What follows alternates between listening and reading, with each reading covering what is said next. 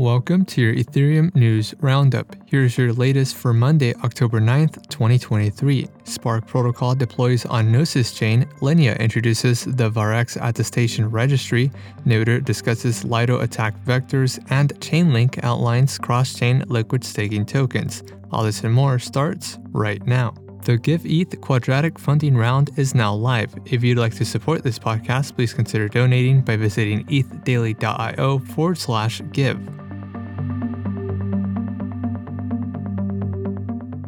Spark Lend, a DAI-centric lending protocol by MakerDAO, is now live on Gnosis Chain. The deployment signifies the protocol's second supported chain following Ethereum mainnet. Users can now supply Ether, staked Ether, or GNO as collateral to borrow XDAI. The borrow interest rate within Spark Lend is based on the DAI savings rate, which is currently 5%. The interest rate is fixed and unaffected by fluctuations in the utilization rate. A cap of 5 million XDAI for borrowing has been set on the Gnosis Chain market. zkSync and Polygon have also introduced proposals to deploy Spark Lend onto their own chains. Currently, Spark Lend holds over $700 million in supplied assets on Ethereum mainnet. Linea introduced Verax, an on-chain attestation registry of publicly available data. The platform allows issuers to store on-chain attestations, which can then be accessed by protocols and dApps to verify digital identity and reputation.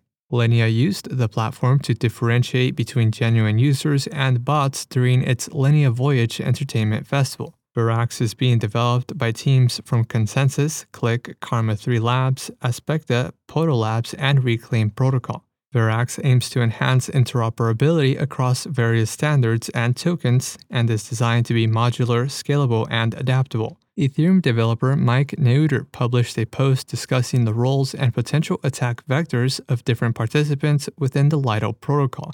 Neuder explains that while STETH holders possess minimal power, their withdrawal of ETH could pose disruptions to the network. Node operators, which hold significant control with validator signing keys, could coordinate attacks or exploit MEV.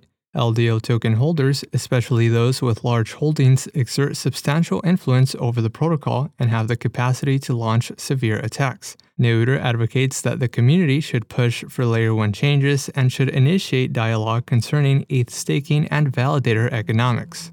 And lastly, Chainlink's infrastructure can enable cross-chain liquid staking tokens, which are assets that are deposited into an LST protocol on one blockchain and a representation token is issued on another chain. Cross-chain LSTs enhance capital efficiency across DeFi applications by expanding use cases. By employing Chainlink's pricing data, smart contract automation, and cross-chain interoperability protocol, platforms can develop secure and efficient cross-chain LSTs. In other news, Arbitrum pauses its Odyssey campaign until October 16th, Stargate supports Prisma's NKUSD stablecoin, and Caldera plans to integrate ZK Bridge.